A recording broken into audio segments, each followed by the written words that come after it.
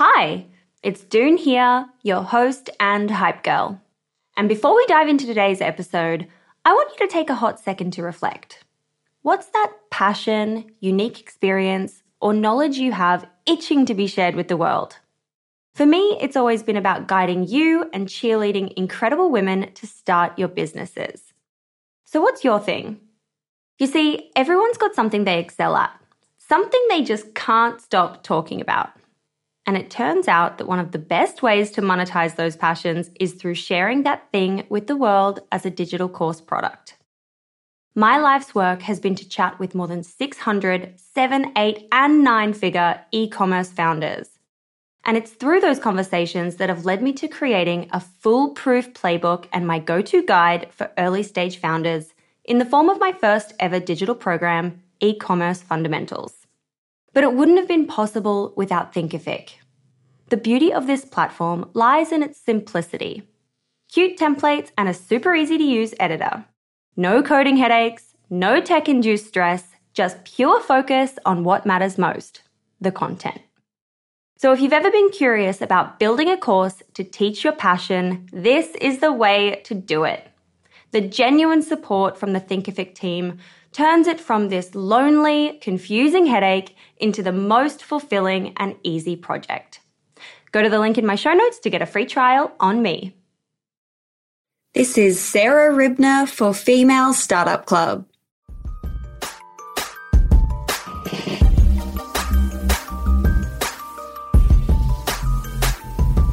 Hey everyone, Doone here, your host and hype girl. Today I'm chatting to Sarah Ribner, the founder of Piperwai. Piperwai is redefining everyday hygiene essentials, starting with the first natural deodorant that uses activated charcoal to neutralize odor and absorb wetness. Piperwai products are consciously packaged and certified vegan, cruelty-free, and don't contain common pollutants or toxic ingredients that harm the environment or our bodies. In this episode, we're covering the struggles that come with creating a truly sustainable brand and what the downsides can be when it comes to things like packaging, the levers for growth in the beginning of building the brand that still work to this day, and what can go wrong if your operations aren't set up when you go on Shark Tank. If you love this episode and you're wondering how to support us, it's by sharing this with a woman in your network who would benefit from hearing this inspiring founder story, or by posting on social media.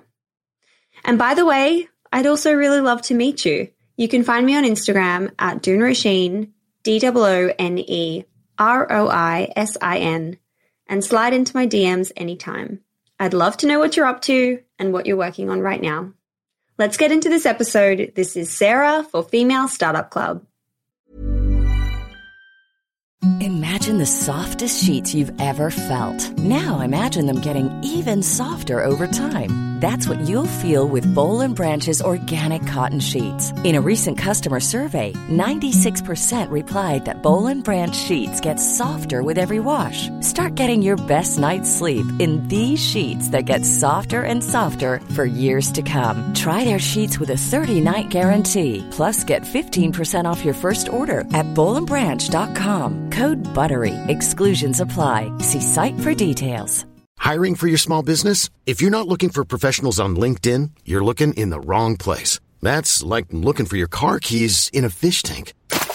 LinkedIn helps you hire professionals you can't find anywhere else, even those who aren't actively searching for a new job but might be open to the perfect role. In a given month, over 70% of LinkedIn users don't even visit other leading job sites. So start looking in the right place. With LinkedIn, you can hire professionals like a professional. Post your free job on linkedin.com/achieve today. Since 2013, Bombas has donated over 100 million socks, underwear, and T-shirts to those facing homelessness.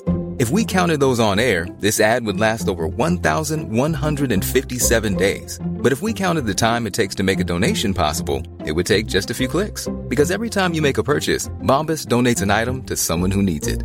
Go to bombas.com/ACAST and use code ACAST for 20% off your first purchase. That's bombas.com/ACAST, code ACAST.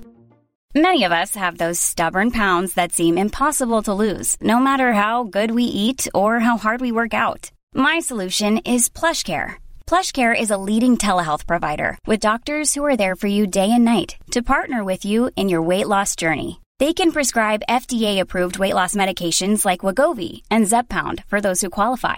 Plus, they accept most insurance plans. To get started, visit plushcare.com/weightloss. That's plushcare.com/weightloss. Hey, it's Ryan Reynolds, and I'm here with Keith, co-star of my upcoming film, If, only in theaters May 17th. Do you want to tell people the big news? All right, I'll do it. Sign up now and you'll get unlimited for $15 a month and 6 months of Paramount Plus Essential Plan on us. MintMobile.com/switch. Upfront payment of $45 equivalent to $15 per month. Unlimited over 40 gigabytes per month. Face lower speeds. Videos at 480p. Active Mint customers by 531.24 get 6 months of Paramount Plus Essential Plan. Auto renews after 6 months. Offer ends May 31st, 2024. Separate Paramount Plus registration required. Terms and conditions apply if rated PG.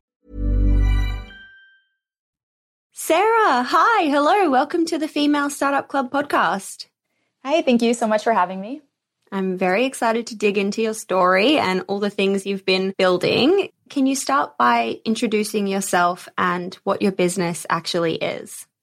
Sure. So my name is Sarah, and I grew up in Philly, and I come from a mixed race, mixed religion background, and I grew up trying all sorts of different skincare products because I've been told my entire life that the products that I use are for everybody. That's how they were marketed. And I grew up trying to find things that worked for my skin, for my hair, and I'd experienced all kinds of things from my hair falling out to rashes or breakouts. And I became very interested in environmental factors and how that impacted my health and wellness.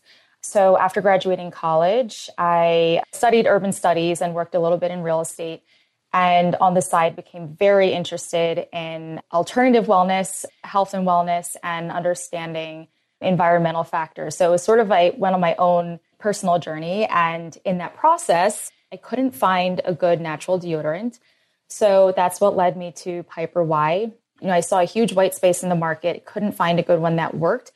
It was one of the most, in my opinion, one of the most dangerous conventional products, given the types of ingredients that are in conventional deodorant.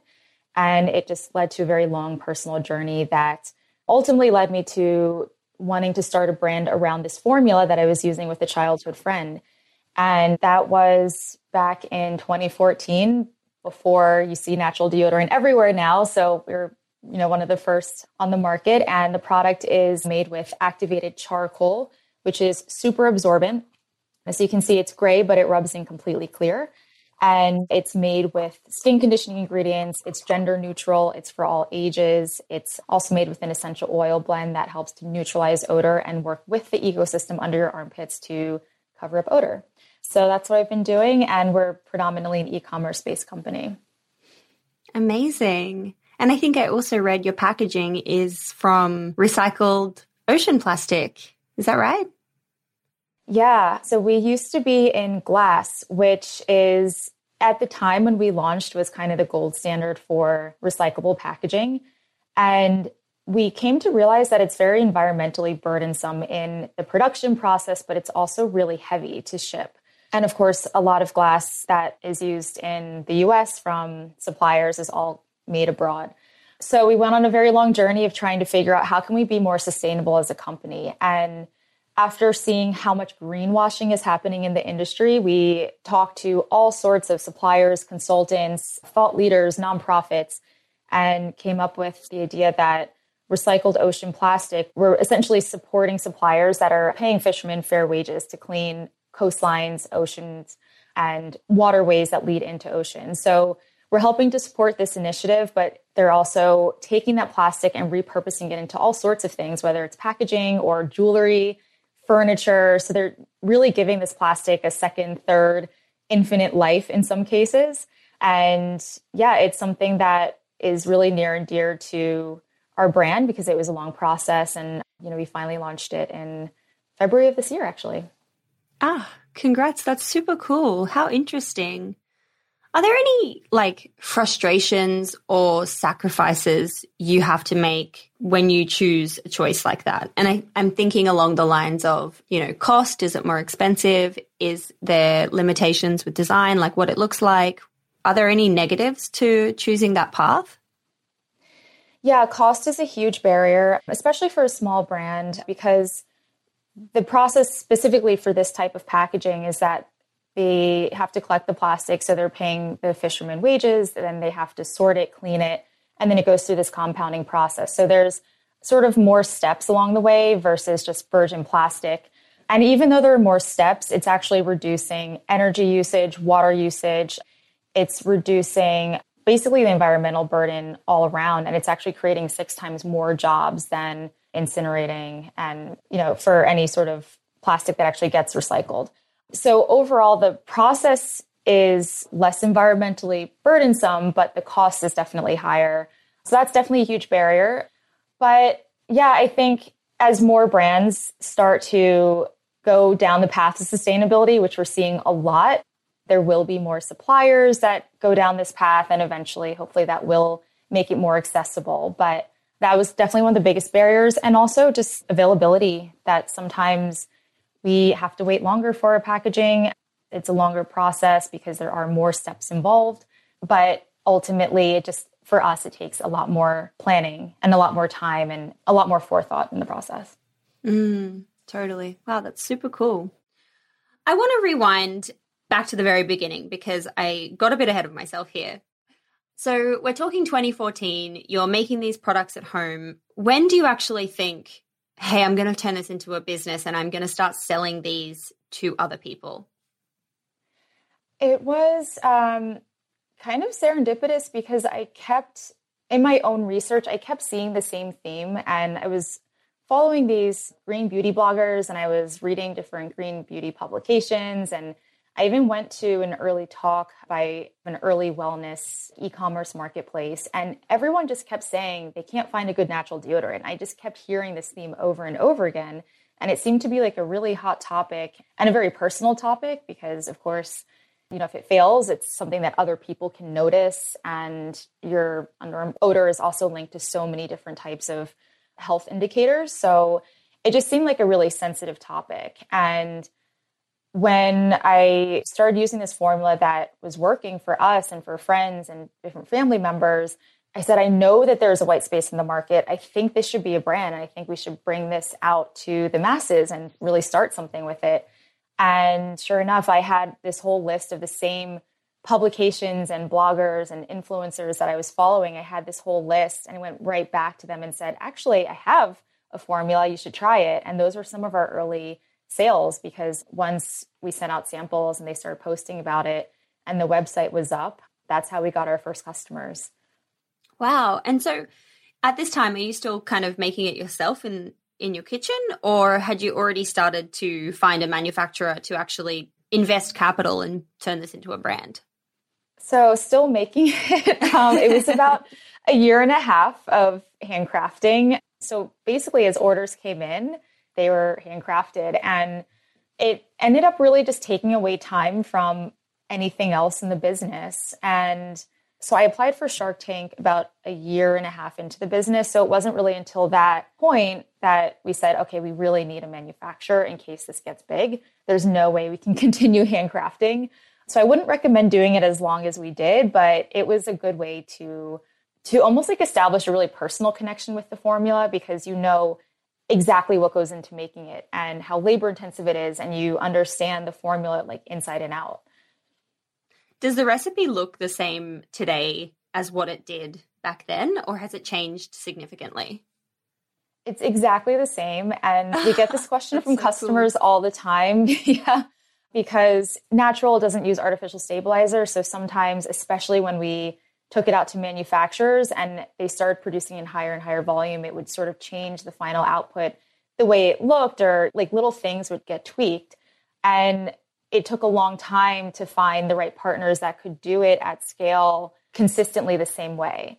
And we get that question all the time. And we also have new products now, but the original formula is the exact same that it was in the beginning. That's amazing. Love that. I want to ask you about the capital you needed to kind of get started. What was the investment from your perspective or from yourself to actually bring the brand to life? So it was $2,000. And the reason it was so small, And, you see brands going out and raising millions today. And the reason it was so small was that we were just doing everything, even handcrafting the product. I think a lot of brands will need now to go out and invest in inventory, teams, advertising. Everything we did was just completely organic. So from, that early press list that I had and just going out to people that we knew were looking for a product like this, to handcrafting the product, to having absolutely no overhead, no office or team, kind of doing everything, just learning as we go.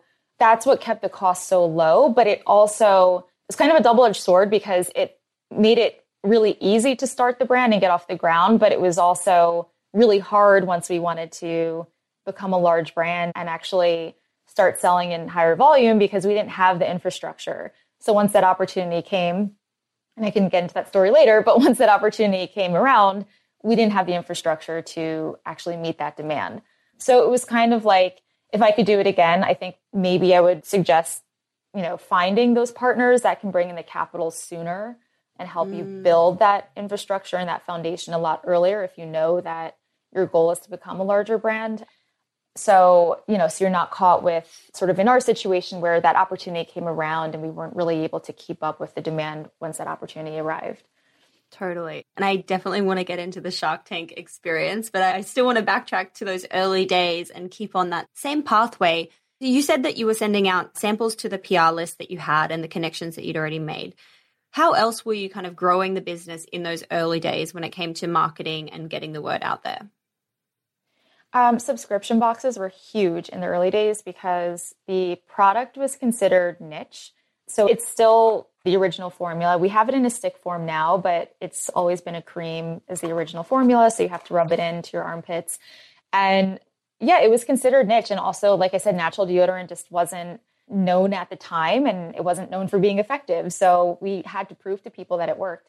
With subscription boxes, we were able to get it out to thousands of people. And then even the people who didn't physically try it, we could send out coupon codes, marketing, mailers, surveys. That was actually some of our early surveys and kind of focus groups were basically through subscription boxes and friends and family. So that was huge for us. And then, of course, at the time, like influencer marketing wasn't what it is today. So going to, I guess, what you could consider influencers on social media at the time, they were very like organic relationships. They wanted product and they had highly engaged followers, but not that many followers.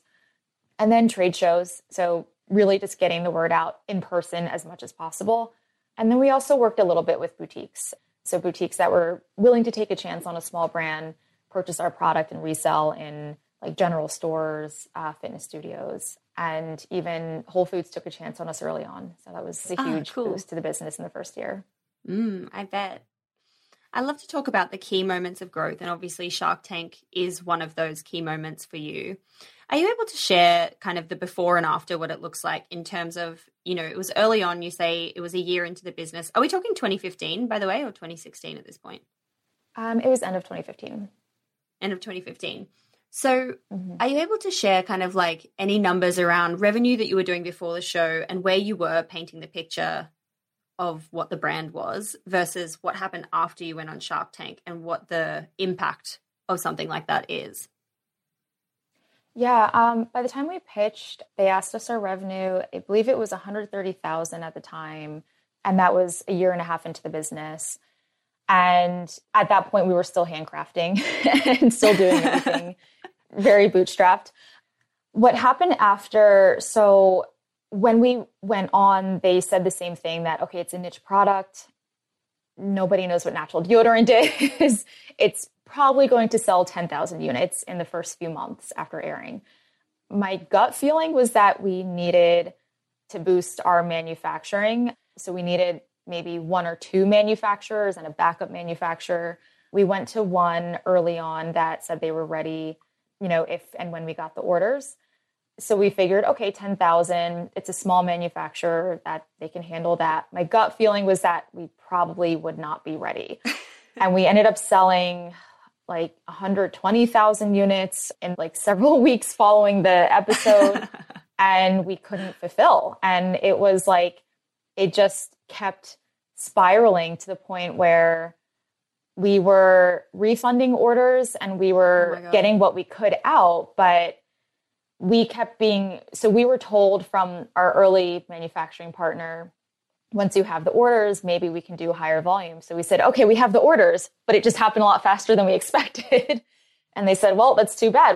We have other clients we have to service.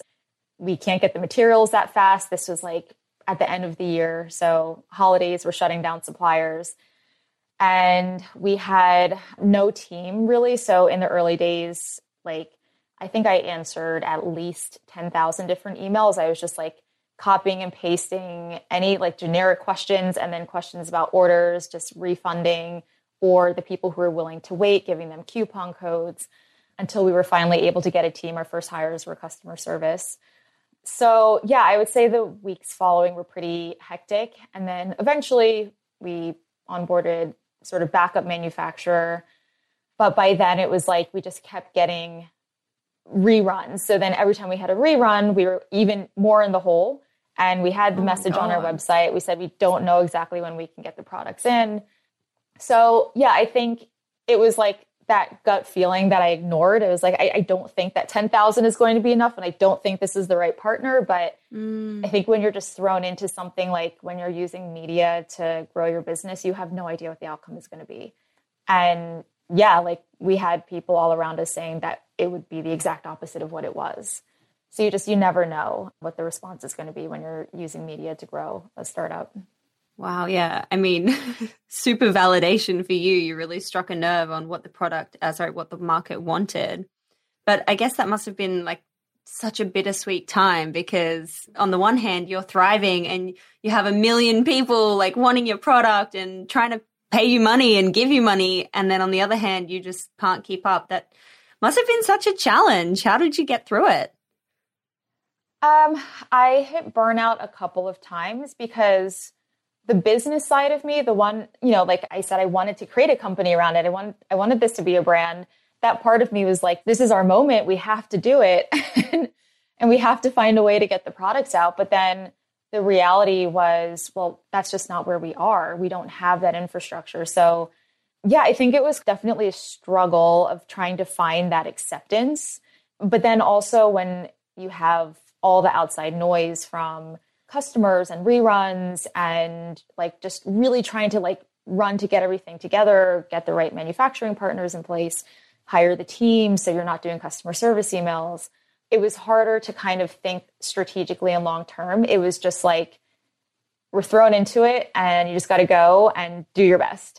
So part of me was like, I wish we were doing better. I wish we were like keeping up. And then the other part of me was like, okay, I have to accept where we are. This is the situation. We have to just, accept it as it is. So it was just like a very conflicting time. Yeah. Wow. That's really like a sink or swim moment. How long did it take for you to actually sort out everything and get onto a pathway where you were like, okay, I can take a breath. Things are working now. Everything is set up. The infrastructure is here. We are good to go. I think it actually wasn't until a couple of years ago. So we didn't realize at the time that our product is very difficult to make. And that was probably one of the things that, having started the way we started, if we had months or years of interviewing partners and understanding that the product is very hard to scale in a cosmetic or industrial manufacturer, like that's something that we could have prepared for early on.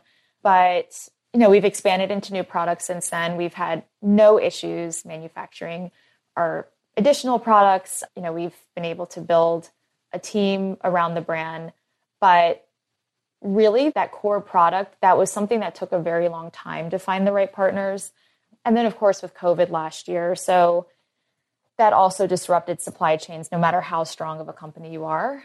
So I really think it wasn't until the last couple of years of building relationships, understanding that landscape a lot better, and really kind of understanding what goes into, I guess I'll call it co-packing or industrial manufacturing. I don't know the correct term, but really understanding what goes into that.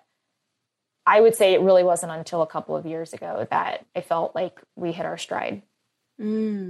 Gosh, that's so interesting, because I imagine, as a new brand, you're just thinking, yep, get on there. And then we sort everything out. And then in reality, you do really need to be prepared, and you really do need a plan of how to succeed and thrive after the show airs and continually the reruns go to air.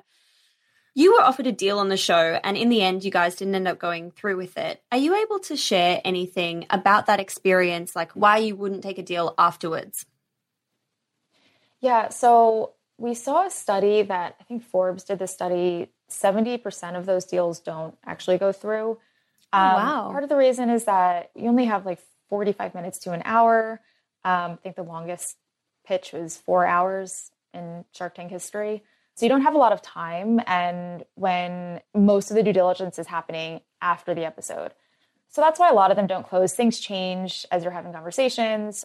Things maybe drag on, or maybe like the deal terms change. Like anything can change in that time period. So I think that's why a lot of them don't go through, because what you see on Shark Tank is such a small part of that entire negotiation process.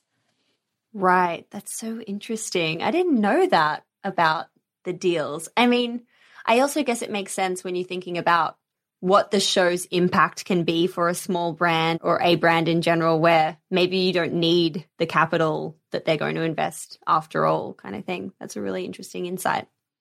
Yeah, it's like so many different scenarios. And that was a study a couple of years ago. I don't know how it's changed now. So cool to know that. Planning for your next trip? Elevate your travel style with Quince. Quince has all the jet-setting essentials you'll want for your next getaway, like European linen, premium luggage options, buttery soft Italian leather bags, and so much more. And is all priced at 50 to 80% less than similar brands. Plus, Quince only works with factories that use safe and ethical manufacturing practices.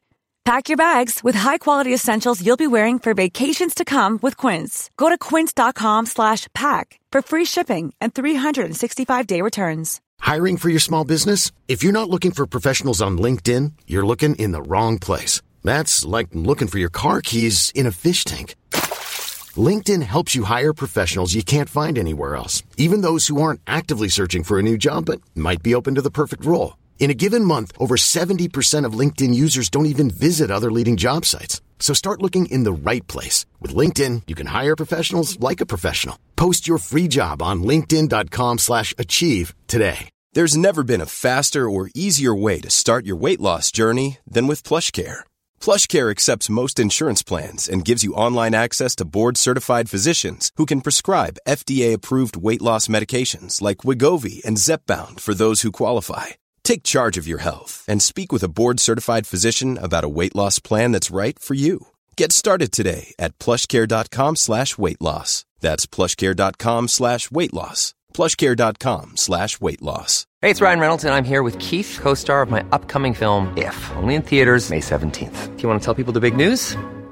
All right, I'll do it. Sign up now and you'll get unlimited for $15 a month and 6 months of Paramount Plus Essential Plan on us. MintMobile.com/switch. Upfront payment of $45 equivalent to $15 per month. Unlimited over 40 gigabytes per month. Face lower speeds. Videos at 480p. Active Mint customers by 531.24 get 6 months of Paramount Plus Essential Plan. Auto renews after 6 months. Offer ends May 31st, 2024. Separate Paramount Plus registration required. Terms and conditions apply if rated PG.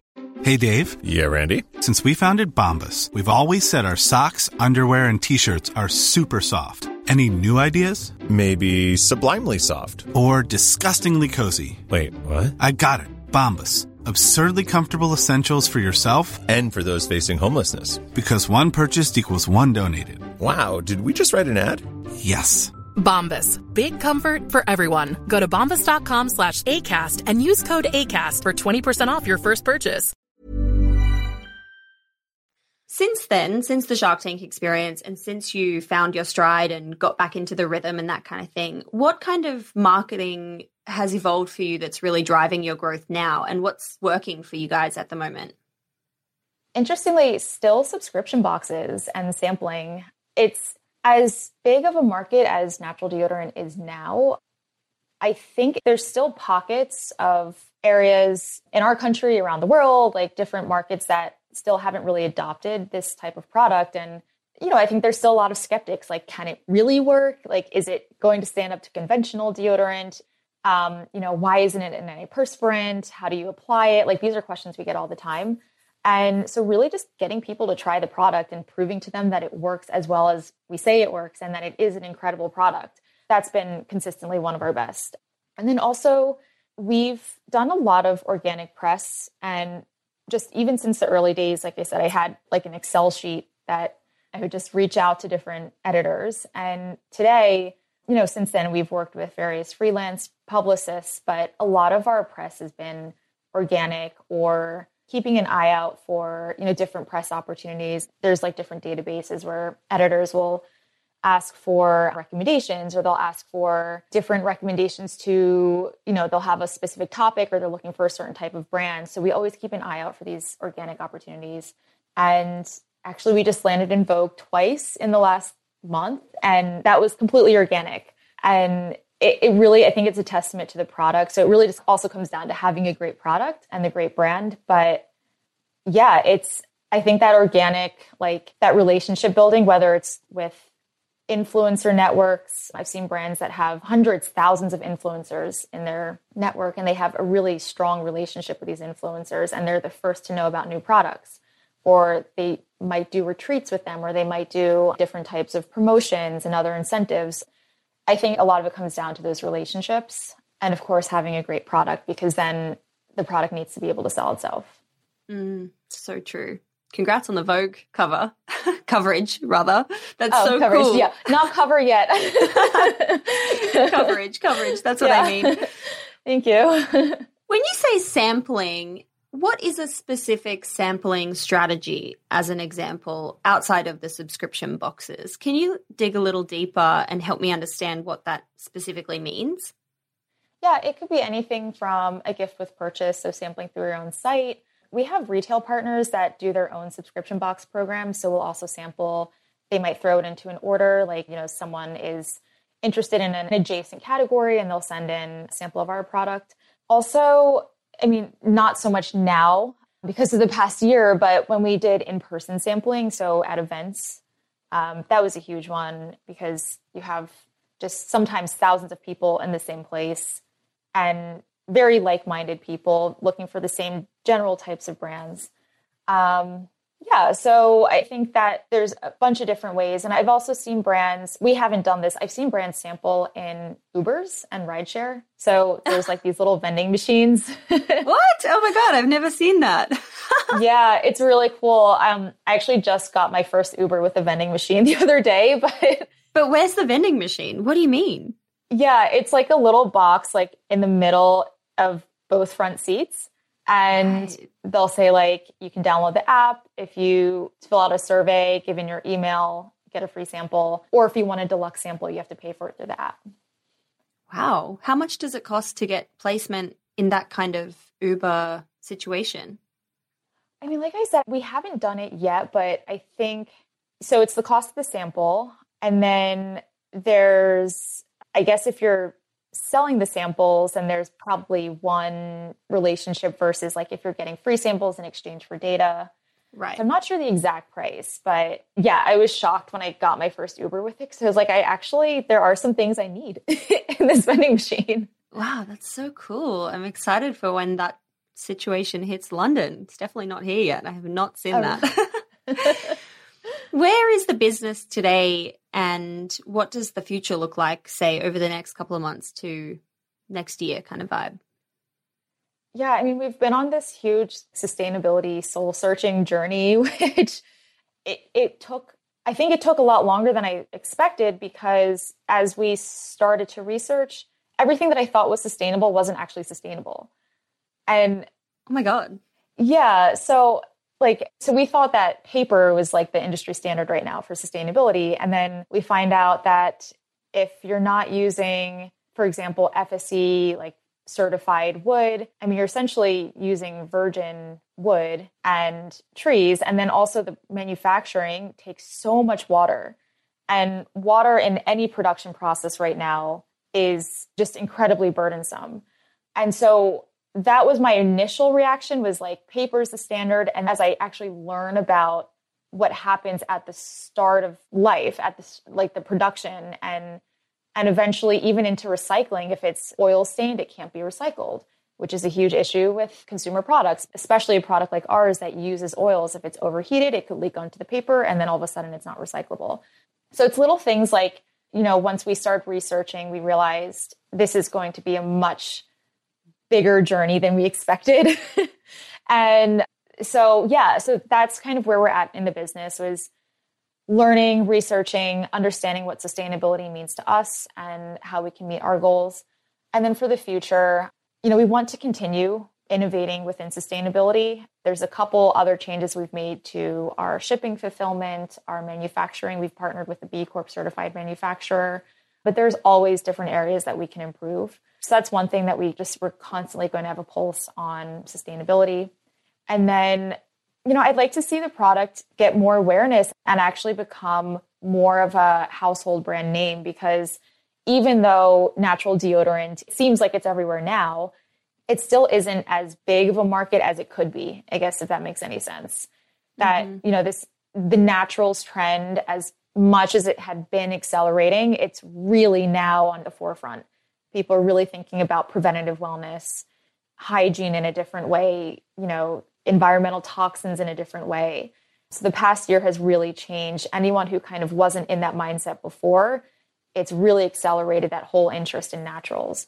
So yeah, I'd like to see it become much more mainstream, more people convert to natural deodorant, and really adopting that lifestyle and understanding that it does work. It works better over time because you're not just killing off all the bacteria under your armpits and masking it with a synthetic fragrance. You're literally working with the ecosystem under your armpit to neutralize odor. So actually there's studies that show if you're just killing off everything under your armpit, it can actually proliferate certain types of bad bacteria in the long run. So you actually end up smelling worse unless you keep using and masking it with synthetic fragrances. So just hoping that more people understand what products are doing to their bodies and how natural can actually help you in the long term, both in the short term, but also in the long term, to be healthier and to do essentially what you want it to do. Wow, that's so interesting. And I guess that's why the education piece is so important, because as you're talking, I'm didn't really know that. I knew that, natural's better for you, but I couldn't tell you why specifically. I didn't know what toxic things were in an aerosol can that you buy off, the supermarket store kind of thing. That's crazy. It's really crazy. Yeah. It's such a mysterious area of our bodies, but it can tell you so much about your health. Wow. I've never even thought of it like that. Thanks, for one. Great to feel more educated right now. You're learning about armpits. I'm learning about stinky armpits and I love it. I'm all for it. What advice do you have for women who have a big idea and want to start their own business? I would say the easy part, actually, just looking back at my own journey, the easy part was coming up with the great product and a great brand and getting started. The hard part was what came after. I would say to be more strategic about where you want to end up. If you want to be a lifestyle business and you want something that doesn't take up all of your time, try to understand that and be very upfront with yourself about that in the beginning. Or if you want this to be a massive company with hundreds of employees, or if you want to IPO someday, just understanding strategically how you're going to set yourself up now to reach that goal. I would say that's my advice, just because like I said, with our journey, I had always wanted this to be a large brand, but we didn't set up the infrastructure with that in mind in the beginning.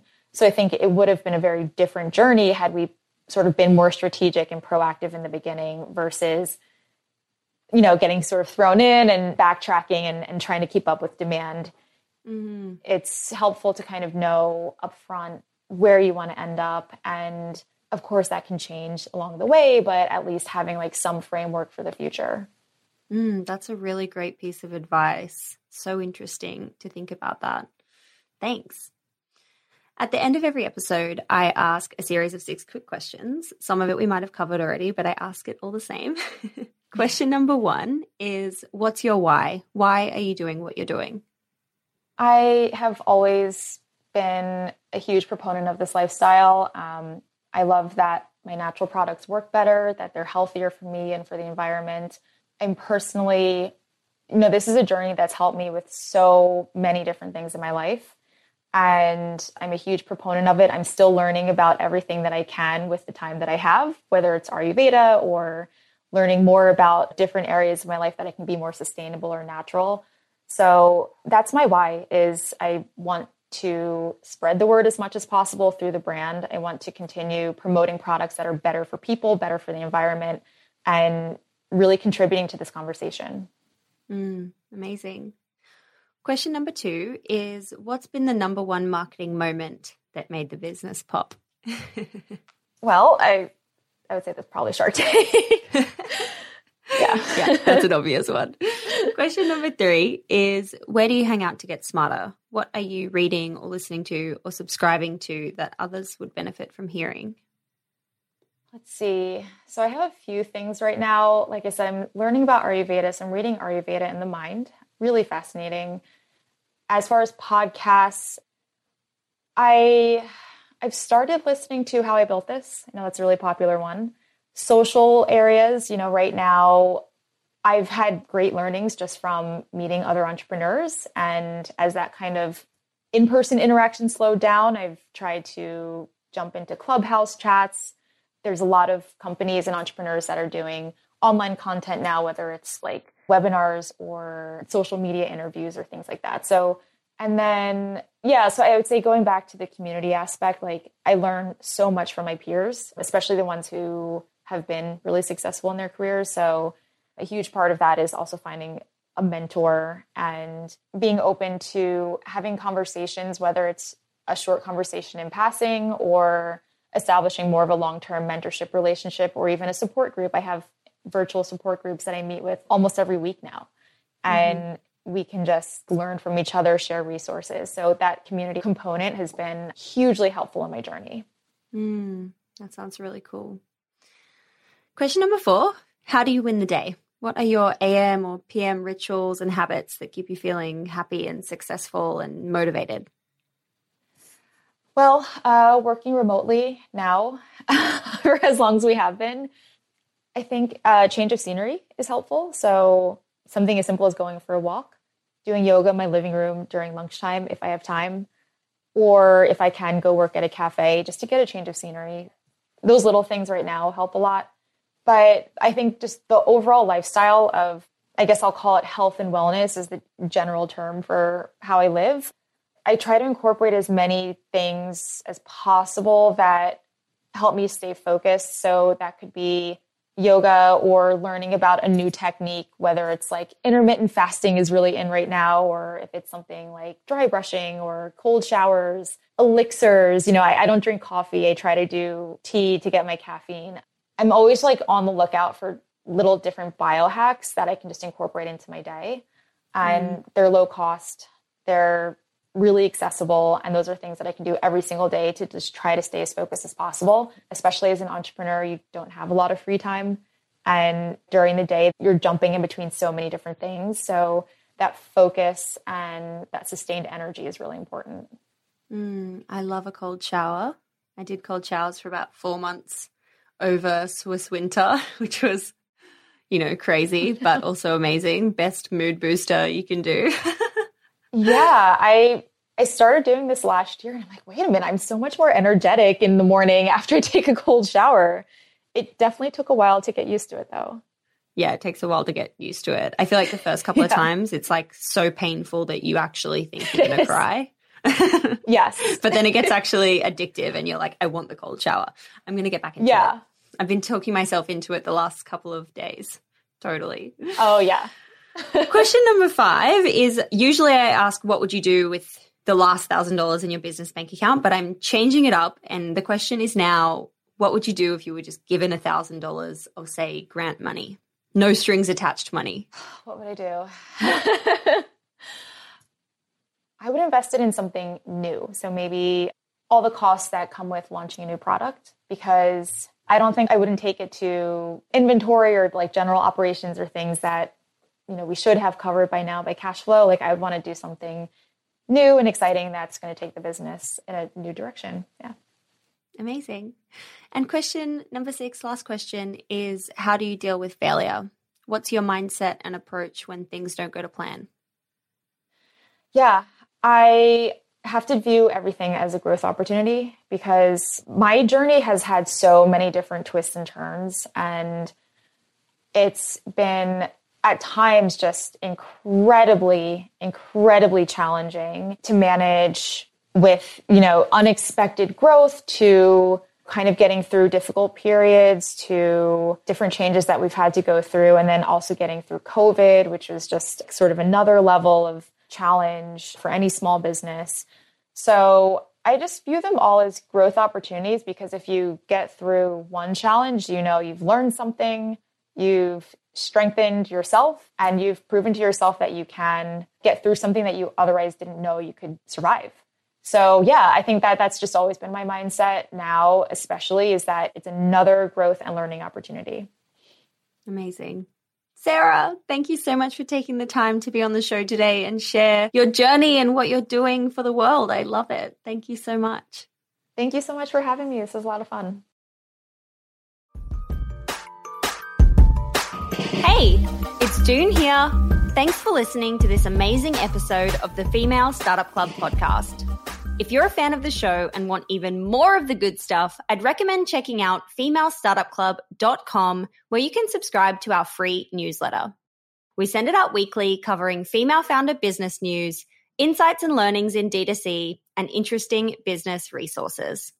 And if you're a founder building an e-commerce brand, you can join our private network of entrepreneurs called Hype Club at femalestartupclub.com/Hype Club. We have guests from the show joining us for intimate Ask Me Anythings, expert workshops, and a group of totally amazing, like-minded women building the future of D2C brands. As always, please do subscribe, rate and review the show, and post your favorite episodes to Instagram stories. I am beyond grateful when you do that.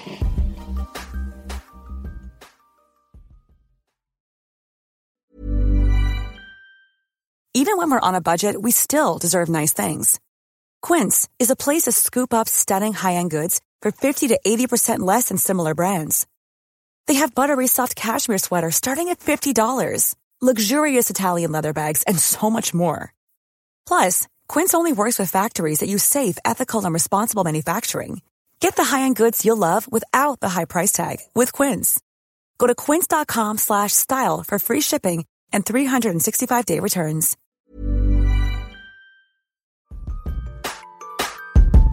Hey, it's June here. Thanks for listening to this amazing episode of the Female Startup Club podcast. If you're a fan of the show and want even more of the good stuff, I'd recommend checking out femalestartupclub.com, where you can subscribe to our free newsletter. We send it out weekly, covering female founder business news, insights and learnings in D2C, and interesting business resources. And if you're a founder building an e-commerce brand, you can join our private network of entrepreneurs called Hype Club at femalestartupclub.com/Hype Club. We have guests from the show joining us for intimate Ask Me Anythings, expert workshops, and a group of totally amazing, like-minded women building the future of D2C brands. As always, please do subscribe, rate and review the show, and post your favorite episodes to Instagram stories. I am beyond grateful when you do that.